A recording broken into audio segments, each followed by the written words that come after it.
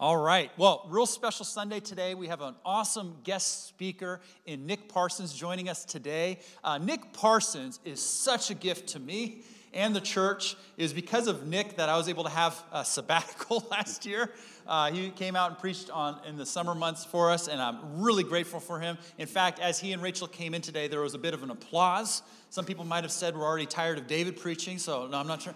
No, it's really fun to have this guy. He's a part of an Orchard Group, which is a church planting organization has an arm out here in the Bay Area. He co-founded a group called Stratum that Cindy is actually on the board and coaching with, just doing wonderful things in the church realm here in the Bay Area. So can you put your hands together and help me welcome him up to the stage?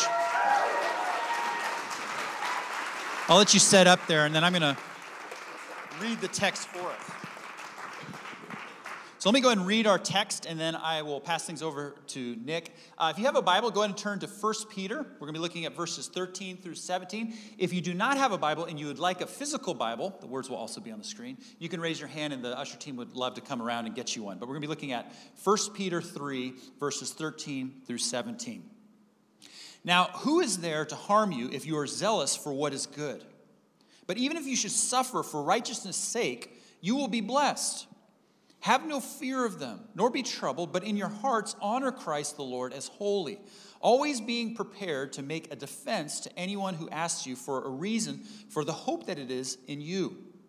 Yet do it with gentleness and respect, having a good conscience, so that when you are slandered, those who revile your good behavior in Christ may be put to shame. For it is better to suffer for doing good, if that should be God's will, than for doing evil. Amen. Amen. Thank you, David. Hey, guys, it's really fun to be back here. I was either 5 or 6 weeks this summer, not just speaking on Sunday, but also engaging with the staff and staff meetings and stuff. And, there's a lot of great churches in the Bay Area. We're not supposed to have favorites, but Current really is one of my favorite churches to visit, and it's such a great, you already know this, but such a wonderful team, staff, church to be a part of. I'm so delighted that you're here today, and thank you for bringing me back.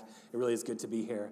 I'm also grateful this morning to be teaching from the book of 1 Peter. If you have a Bible, like he said, you can go to 1 Peter chapter 3, verses 13 through 17. We'll kind of be there, but we'll also be throughout the book of 1 Peter. I want to look at a few sections written by the Apostle Peter to the early church, reminding these early followers of Jesus of the great story that they are a part of, and that all people are actually invited into. For context, 1 Peter is a letter written by Peter, the same Peter who is a disciple of Jesus, if you're familiar with his story, the guy who was always putting his foot in his mouth. Peter was always quick to speak or to act in the Bible. Sometimes that meant he steps out in faith and he walks on water. Other times that means that he's going to do something or say something that leads to Jesus correcting him. Peter was kind of like an act before thinking kind of guy. But those stories that we hear about in the Gospels, they were literally decades before the letter that we are studying today was written. By the time we come to the writing of this letter, Peter is a man of old age. He's matured. He has faced persecution. He's faced imprisonment. He has suffered and grown up in his faith. And not too many years after this letter that we're looking at is written, Peter is going to end up being martyred and killed for his faith in Rome. And at the time of the letter that we're looking at today, 1 Peter was written, Peter is kind of coming to the end of his journey in the world. And he's writing to a group of Christians who are beginning to face the kind of persecution that Peter himself had long endured. And so he's wanting to give them some encouragement. He's writing to encourage these believers, to remind them of some important truths and to help steady their faith as they begin to face real difficulties and challenges. And to me, at least, it felt fitting to explore something like this book as we enter into a new year, which is likely to be filled with wonderful, positive moments and memories, and also likely moments of difficulty and trials for all of us. Most years are. And I love how Peter encourages believers in this letter. It's very deep and rich. He doesn't just say, hey, when you're facing difficulty, buck up, keep on, keep going. He doesn't say, keep calm and carry on. No, Peter does something much more interesting and compelling, something relevant then and relevant for us today. Peter reminds his readers in this letter of the great story that they are living in the middle of. Now, everybody here has some kind of great stories that you love, right? Like some kind of grand series or some world or creative universe that you get lost in or enjoy returning to. For my wife, it's like Agatha Christie's world. It could be the story in the universe of Star Wars or Middle Earth or Narnia. My son, last night, my 9-year-old, he's in the middle of the Narnia books. He came in and was like, I'm in a really good part, Dad. It could be the world of a video game like Hyrule if you're like a Zelda fan. It could be Sherlock Holmes in Victoria, England. It could even be sports stories of your favorite team or player. That's kind of me. For me, I absolutely love the Golden State Warriors. I'm a huge basketball fan, and Klay Thompson, who should come up, yes, my guy, is my all-time favorite player. Now, I know, because I have League Pass and I watch all the Warriors games, that the Warriors are struggling this season. But I am still a believer and a Klay Thompson super fan. I'm ride or die for Klay. And it's not just because of his basketball skills that draw me to him. Klay, he's just this unique person, this unique and beautiful combination of pure shooting talent, irrational confidence, and a hilarious off-court personality. I got a couple pictures of Klay. This is Klay and Rocco. You can also follow Rocco on Instagram. Klay has an amazing relationship with his Bulldogs. A great guy. This is a little bit of Klay's vibe. Let me get the next picture. This is Klay on his boat, Captain Klay. Klay often actually captains his boat from his home to the Warriors arena for games. He's often also paddle boated across the bay to a game. So Klay, that's just Klay's vibe. Next picture. And this is Klay for Halloween. He dressed up as Will Ferrell with the Flint Tropics. And this is just him showing up to a game dressed like that. I love Klay Thompson. He is the only athlete, genuinely, I follow on social media because I love him. I love his story, his vibe. And I love especially how he came back from this particular injury and season of injuries. If you follow basketball at all, you may know some of Klay's story. A few years ago in the NBA Finals, Klay was playing for the Warriors team that had already faced this extremely devastating injury to Kevin Durant. They were down this key player, and then Klay Thompson starts to take over, and he goes for a dunk in the third quarter of Game 6 of the NBA Championships. He's fouled, and he comes down hard, injuring his left knee severely. It looked bad when it happened. You knew something was wrong. Later, we'd find out he tore his ACL. It's one of the worst injuries a basketball player can face. But even with this torn ACL, Klay comes back out from the locker room, makes 2 free throws before having to leave the game. It was legendary stuff. The Warriors, if you know basketball, they went on to lose those finals, and Klay would spend the next 18 months rehabbing that injured left knee. And he makes a full recovery, and he's getting his cardio and everything ready to play. And right before he's about to return to the Warriors, he was playing a game of pickup basketball, and he tore his Achilles in his right leg. The other injury no basketball player wants to have. He's got an ACL tear in his left leg. He's got an Achilles tear in his right leg. It's brutal for Klay. These are injuries that have ended other players' careers. And right in the middle of his prime, Klay faces both back to back. It was devastating for Warriors fans and especially for us Klay Thompson superfans. So Klay, he has to go back again to surgery, to rehab, to recovery for another year. And during this time, Klay battles not just against his body, but against depression, frustration, exhaustion. He was kind of open about this at times, how he felt depressed, how he felt. It was just mentally was as hard as the physical stuff. And it was this incredible story to watch unfold, and you really wondered at the time if Klay was ever going to return and be an impactful player again. And then when Klay made his return to the Warriors, I was there. When Klay was injured the second time, I told my wife, I'm going to be at his return game. I don't care how much it costs, I'm going to be there. So I saved up my money. I could only afford 1 ticket.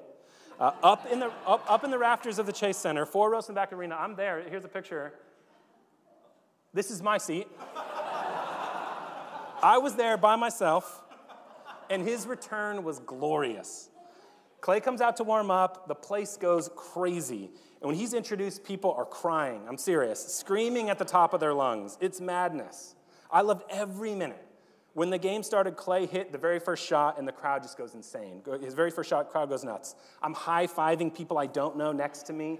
Grown men who are all here are trying to hide our emotions. We're telling our favorite Klay stories. It's awesome. And then in the second quarter, this play develops where Klay drives towards the basket, and 2 players, 2 7-foot guys from the opposing team come at him to block his shot. And you see this, Klay violently dunks on them.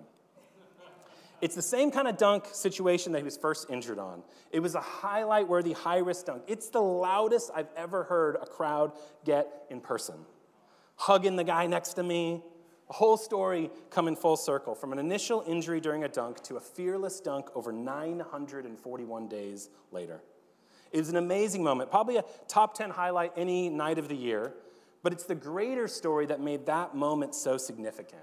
It's the greater story that captivated my emotions. It's that 941-day recovery. It's the greater story that turned strangers in the Chase Center into friends for an evening when Clay returned. Now, the Warriors, they go on to win a 4th championship that season. Here we are. I was at that parade with my family, and Clay actually sprayed champagne on us. I have a video of it. Like the camera lens gets champagne on it. I should have showed that to you guys. And now, a few years later, looking back, it is even sweeter, as it seems like the Warriors' basketball dynasty is probably over. I hate to say that. But that moment in that season will always be special to me because of the hardship that Clay endured as he helped bring a 4th championship to the Bay Area for the Warriors.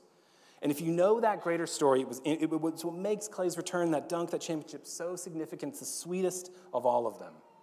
And what I think is interesting is I think Peter, who writes 1 Peter, understands this. Obviously not about basketball or Klay Thompson, but how he knows something about how people thrive in moments of difficulty. It has something to do with the greater stories we see ourselves in the middle of. Clay had some story in his mind that he told himself during this recovery. And each of us, too, we also have a story in our minds when we face difficulty. What is your story? When you read 1 Peter, you realize that Peter is reminding the Christians he is writing to, and even those of us who are reading this letter today, that we are part of a larger story. There's a greater narrative surrounding us, a greater story that makes our present moments meaningful. This greater story is what makes our actions matter. It makes our choices matter, and it helps us understand and endure hardship, seeing ourselves also as a part of a greater story. 1 Peter is a reminder that our response to difficulty depends in some ways on the story that we see ourselves living in. And so today, as we start this new year, I ask again, what story are you telling yourself? Now, I want to tell some of you the highlights of the story Peter tells his early followers of Jesus in this letter. I got 6 points today, and it's a story that is true of all Christians at all times. It's a story that God tells all of his people, and one that is helpful for us today to remember today as we enter this new year. So first point in God's story, number 1, nothing in your life is accidental. You were chosen. Nothing in your life is accidental. You were chosen. In 1 Peter chapter 1, verses 1 through 2, it says this: Peter, an apostle of Jesus Christ, to God's elect, exiles scattered through the provinces of Pontus, Galatia, Cappadocia, Asia, and Bithynia, who have been chosen according to the foreknowledge of God the Father, through the sanctifying work of the Spirit, to be obedient to Jesus Christ and sprinkled with his blood. It's kind of 2 phrases that jump out for me here: elect exiles and according to the foreknowledge of God. When I see that verse, I see those words. And these phrases might bring up a bunch of important theological questions in your mind, potentially. But I don't want us to jump over the obvious and clear truths that these phrases reveal. It's that you and your life are not accidental, that you aren't self-created, that you were actually made, chosen, elected for a purpose according to the foreknowledge of God. This text reminds us that our stories aren't self-authored. Our stories are being written or have been written by God himself. And this truth might confront some of our modern and Western assumptions that we are totally independent beings. But it should also comfort us that there is a greater author at work in our lives, that nothing that happens to us is a surprise to God. Now, obviously, there's a lot of mystery in this. I do believe we have some level of freedom, accountability, but this freedom operates inside of a world that is created and governed by an author, God. At the very least, we know that he is actively working out our stories to align with his greater story and purpose. And this should give us some level of comfort as we live our lives this year, that even in the midst of suffering, difficulty, whatever we're going to face, that nothing about our life is accidental. It was known by God before this year started. We are part of God's story. Okay, second point in God's story, number 2. You have experienced a new beginning, and you have a future that is guarded and protected for you. You've experienced a new beginning, and you have a future that is guarded and protected for you. We see this in 1 Peter chapter 1, verse 3 through 4. Praise be to the God and Father of our Lord Jesus Christ. In his great mercy, he has given us new birth into a living hope through the resurrection of Jesus Christ from the dead, and into an inheritance that can never perish, spoil, or fade. This inheritance is kept in heaven for you. What's cool is that in this greater story, followers of Jesus have been given a very clear, fresh start. A new beginning is what the Bible talks about it as. We have been born again. Our individual stories have started anew. We aren't controlled by who we were before we were followers of Jesus. And this is immensely encouraging news to those of us like myself that have a past that they often regret. I'm not the person I was before. I don't have to act like the person I was before, think like that person, live like who I was before I followed Jesus. And so I can look back at my past differently without guilt or shame or fear. But I can also look differently at my future. I can look forward differently. While for many people the future is unknown, for followers of Jesus, our future is actually known. We know where we're headed. It's a future promised to us, protected for us, an inheritance that won't perish or fade. We have a glorious eternity to look forward to, a future without sickness, without sin, without pain, without death. Whatever we face today or in this coming year, whatever difficulty we endure, it pales in comparison to what we'll experience in the final, unending chapter of our stories. What we think about the future of our stories matters. I once had a colleague in ministry who was nearing retirement. He was older, a very well-respected person. He had served for decades in Christian ministry. And he was a man who had struggled for many years with his internal identity. It was a very painful internal struggle for him. In his 60s, he decided he didn't want to endure, resist, or deny this struggle any longer. And so he blew up his life, his marriage, his relationship with his kids. He ended up being forced to exit the ministries he served. It was very painful for him especially, but also for everyone around him. It was shocking and it was difficult for people to understand. And I'll never forget what a friend of mine who was a pastor who knew him well said about this situation. He said, "I'm so sad that this person stopped believing in the reality of the resurrection." And when he said that, I was kind of taken aback. And I didn't really understand what he was saying at first, this pastor. Because in my mind, I still kind of believed that, this guy, he believed that Jesus rose from the dead. At least I thought he did. I thought he believed in the resurrection. But what my friend was really saying was that this person who blew up their life no longer believed in the reality of their own resurrection. That functionally they had stopped believing that they had a future promised for them, in which all of their internal struggles would be resolved, where the pain of the body, the pain of their mind would be gone. They stopped believing that the story that God had written for them had a good ending. And so they went out and attempted to write a new story, which in my opinion no longer aligned with God's good boundaries for his life. For each of us, for all of us, we face and will face difficulties, struggles that we can only endure if we live in light of a greater story. One in which God brings ultimate resolution, ultimate restoration, ultimate justice. And standing firm in the midst of our own present struggles only makes sense in light of this greater story. A future hope of an eternity made perfect for us by our loving God. This is how generations of Christians have endured hardship, persecution, physical ailments, loss, injustice, without giving up hope, without abandoning their faith. We have to be looking forward to this greater story. Third point, in God's story, number 3, you are not alone. Number 3, you are not alone. 1 Peter 2, 9 through 10 says this, "But you are a chosen people, a royal priesthood, a holy nation, God's special possession, that you may declare the praises of him who called you out of darkness into his wonderful light. Once you were not a people, but now you are the people of God. Once you had not received mercy, but now you have received mercy." For the Christians that Peter is writing to, it had been very easy for them to feel alone. They're clearly religious minorities in a culture that rejects them. Peter is reminding these believers, though, that even though they're scattered in various cities, that they're often meeting in small house churches, that they are also at the same time part of a greater story, part of a great nation, a great people with a great purpose. They're actually now God's own people, called from darkness to light. I don't know if you ever feel alone as a Christian, as a believer. I know sometimes I do, maybe at school or at work or possibly in your family. You feel alone in your faith. That's often the case, even though the holidays, you feel it especially. If you're one of the only believers in your family, you go with your family and just realize there's something here that's just different, and it's hard at times. And this text reminds us, though, that followers of Jesus are never alone. You are part of a larger story and belong to a special group of people, a special family, the church. Anybody here familiar with Harry Potter? You guys heard of Harry Potter? I'm just kidding. If you're familiar with the Harry Potter story, Harry initially grows up feeling like an unwanted child of an unloving adopted family. He suffers alone. It's kind of played for laughs a little bit, but living in a closet under the stairs. He feels differently, but he doesn't know why. And it's not until later when he finds out that he isn't a muggle, that he's actually a wizard. Spoiler, I'm just kidding. And he's called to a school at Hogwarts, that he realizes that he's actually part of a unique people, the wizarding world. He finds a new kind of family there, and Harry is no longer alone. And over time, Harry discovers the greater story that he is a part of, and it's more than he could have ever expected, right? I don't think it's too much to say that each of us makes a similar discovery when we understand the story that God calls us into. We find out that we too are not alone, and that we are also part of something more than we could ever imagine.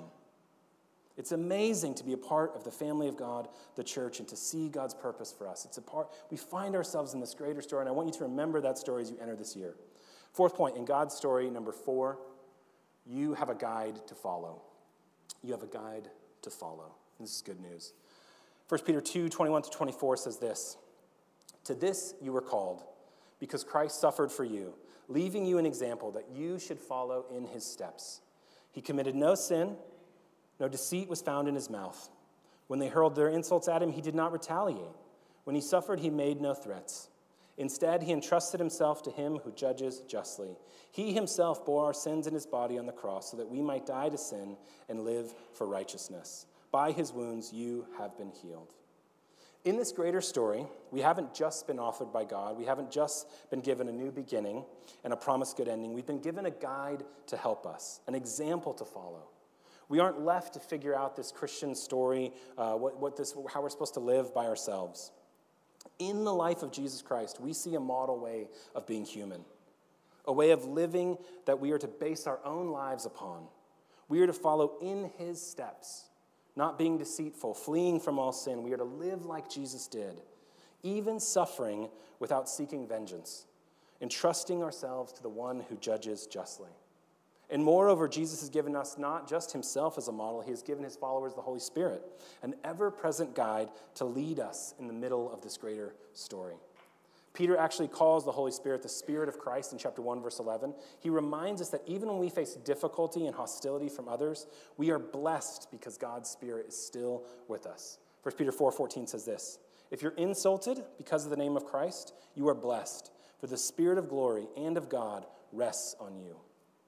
In this story, your guide doesn't leave you. Even in the worst moments you have faced or will face, Jesus is with his followers. His Spirit is with us, whatever happens, all the way to the very end.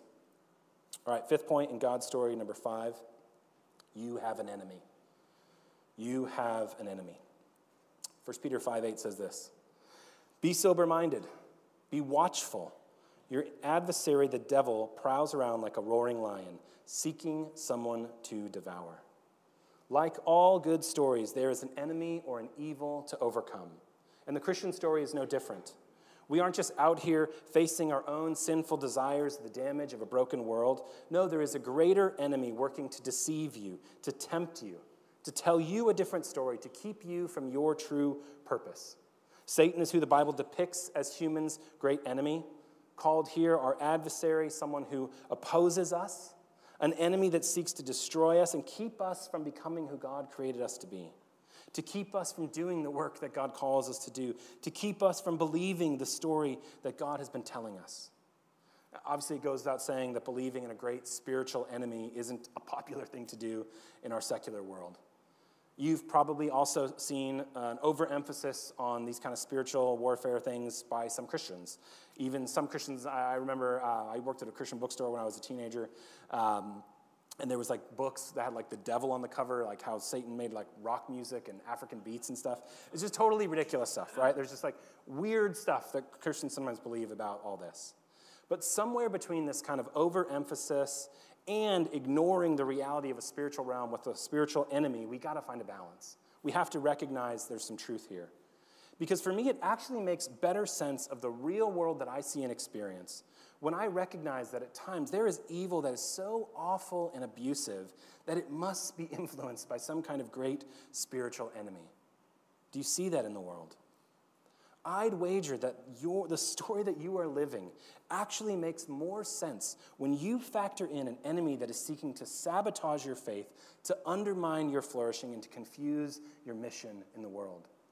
Thinking of an enemy in your story actually might make more sense of the reality that you experience. Okay, 6th point in God's story, number 6, your team wins. Your team wins. 1 Peter 5, 10 through 11 says this, "And after you have suffered a little while God of all grace, who has called you to his eternal glory in Christ, will himself restore, confirm, strengthen, and establish you. To him be the dominion forever and ever. Amen." These are the closing words from this letter, 1 Peter, and they summarize the message of the book in many ways. While followers of Jesus will face difficulty and suffering, God will eventually make everything right. He will restore what is broken. He will confirm what is unclear. He will strengthen what is weak. He will establish forever the good that now feels so fragile and fleeting that we see in the world. In the end, God wins and promises here that those who endure to the end will reign with him forever. If you are with God, your team wins. The battle will be painful. There will be losses along the way, but in light of this eternal victory, these losses and these struggles we face will feel short. Paul actually explains this in 1 Corinthians 4:17. He says this, "For this light momentary affliction," and this is someone who's being actually physically persecuted, "is preparing for us an eternal weight of glory beyond all comparison." How the followers of Jesus' story ends, how we think about this story we're living in the middle of, makes sense of all the struggles and the difficulties, the trials and the pain that we experience along the way. Knowing the ending to our story makes the middle of our story something we can endure and even thrive in the middle of. For our family, whenever we face some kind of difficulty, something kind of tragedy, something that is difficult to explain to our kids, my wife and I remind one another, we are still in the middle of the story. When our kids' aunts and uncles have faced miscarriages, cousins, nieces, nephews we were excited to meet that we will now never meet, we remind one another we are in the middle of a story, of a larger story. That the world God made was initially perfect, but here in the middle it is broken by sin. One day everything will be made right by a Savior King, but today we are in the middle of a longer story. When my son Finn, his classmate, died of a rare kind of brain cancer in his brainstem a few years back, we reminded him, Finn, you are in the middle of a longer story. When natural disasters happen, when unspeakable evil occurs, when something happens that doesn't make sense, no matter how hard we try to understand it, we remind one another we are in the middle of a greater story. There's going to be twists and turns. There's going to be difficulties. There's a plot to this, but we are in the middle of a story that we can make sense of, that we can endure in the middle of because we know the ending to the story.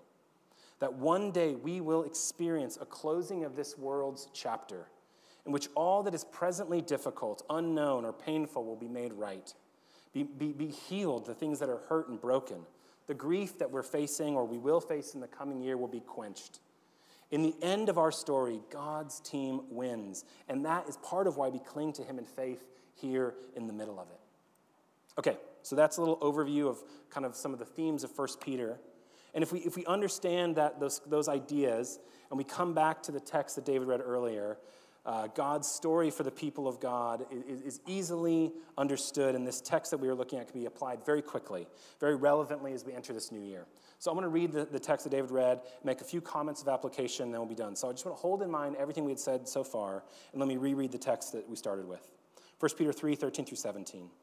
"Now who is there to harm you if you are zealous for what is good? But even if you should suffer for righteousness' sake, you will be blessed. Have no fear of them, nor be troubled, but in your hearts honor Christ the Lord as holy, always being prepared to make a defense to anyone who asks you for a reason for the hope that is in you. Yet do it with gentleness and respect, having a good conscience, so that when you are slandered, those who revile your good behavior in Christ may be put to shame. For it is better to suffer for doing good, if that should be God's will, than for doing evil."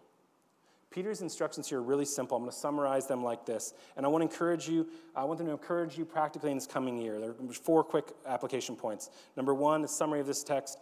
We need to fearlessly keep doing good. Number 2, do not be afraid. Number 3, honor Christ in everything. And number 4, be prepared to tell God's story. Fearlessly keep doing good. Do not be afraid. Honor Christ in everything. Be prepared to tell God's story. Peter reminds the church that even though they might face difficulty or resistance from a hostile culture, they shouldn't give up on seeking the common good of their neighbors or living with the moral character that Christ calls them to. They are to live by Christ's example, seeing him as a guide, not just in enduring difficulty, but also honoring Christ with their actions among their neighbors. They shouldn't grow weary in doing good, and we shouldn't either this year. Peter is saying that believers' lives should be so honorable, so of such high character that when we face injustice or opposition, it should be because of the good we're doing, not injustice or opposition because of any wrong that we have done. Now, this sounds kind of complicated, this text a little bit, but think of it like this. Someone could be treated unfairly because of a crime they have committed, right? They do something wrong, but because of prejudice against them or their kind of people, they face unfair treatment. This is unjust, and yet it happens regularly, right, in justice systems around the world, including our own. And so as religious minorities in a hostile world, Peter's audience would have sort of expected unfair treatment if they have done something wrong when they faced the justice system of the Roman world. If they did something that they shouldn't do, if they broke a law, they would have anticipated a harsher punishment than other people. But Peter is challenging them further. He's saying that they should not just expect unfair treatment for doing something immoral or evil. They should expect unfair treatment for doing something good. It's interesting to think about that. So while it's unfair to be treated inequitably for doing something wrong, Peter says that it's better to be treated harshly for doing good. It's even a kind of blessing. Why is that? How can we make sense of this kind of thing? And I want to say that this does happen when we seek the good of the world. It doesn't always go well. It isn't always received with thanksgiving from others. Because when we suffer and we're doing good, I think Peter has in mind when we're loving our neighbor, when we're refusing to worship the idols of our culture, when we are following the example of Jesus, who was entirely righteous, but he faced the most severe and, in his case, unfair punishment, we're sort of getting to live his kind of life. Peter reminds us to live like Jesus, to serve and to bless our world. And when doing so, we're going to experience some of what it means to walk like him.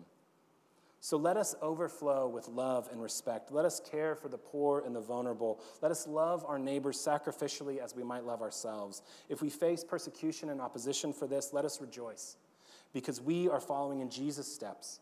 As Jesus himself said on the Sermon on the Mount, "Blessed are those who are persecuted for righteousness' sake, for theirs is the kingdom of heaven.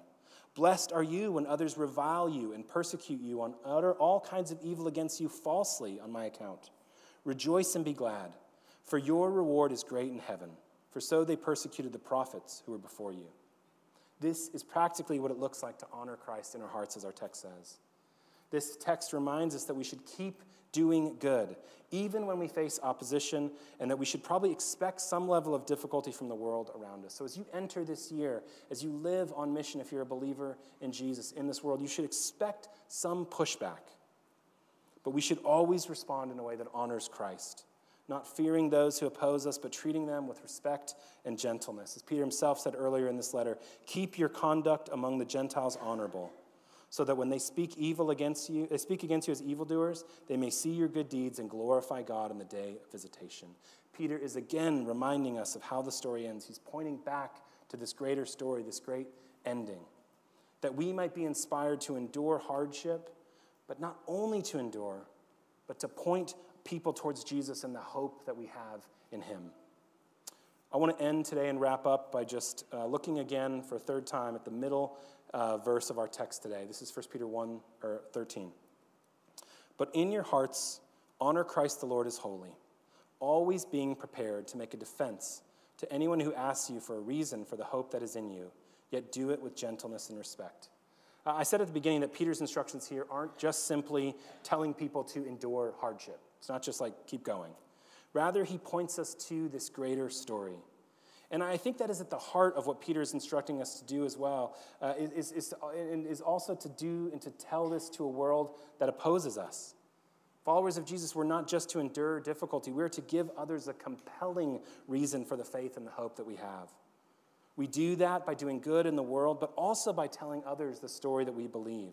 This is that message, right? This is that story. The story that we believe and tell ourselves becomes the story we tell our world. It's something like this, that nothing in their life, our friends, our neighbors, our coworkers, is accidental. That God offers everyone a new beginning and a protected future. That no one has to live life alone. That God offers everyone a new family. That there is a Savior who offers to be their guide when they are in the middle of difficulty and confusion. And that we all together have a common enemy who seeks to divide and destroy. And lastly, that God wins, and that he ultimately will defeat this enemy, save his followers, and fully redeem and restore this broken world. We offer to others the story that we live. Let's pray. God, it can be heavy to think about our own stories and the stories we tell ourselves, and the stories other people have told about us. But I just pray, Lord, in these moments, these quiet moments, Lord, that you would make clear the lies that we may have told ourselves or someone else has told about us, and that you would also make clear the greater truth that you say about us, Lord, that we are your beloved children. For those of us who are just exploring faith, Lord, I pray that you would they would hear your invitation to be a part of this greater story, to be a part of this great community and family and mission in the world, to seek God, to seek the good of the world. God, I pray that you would speak a story over us that empowers us to live faithfully for you in this coming year. In Jesus' name.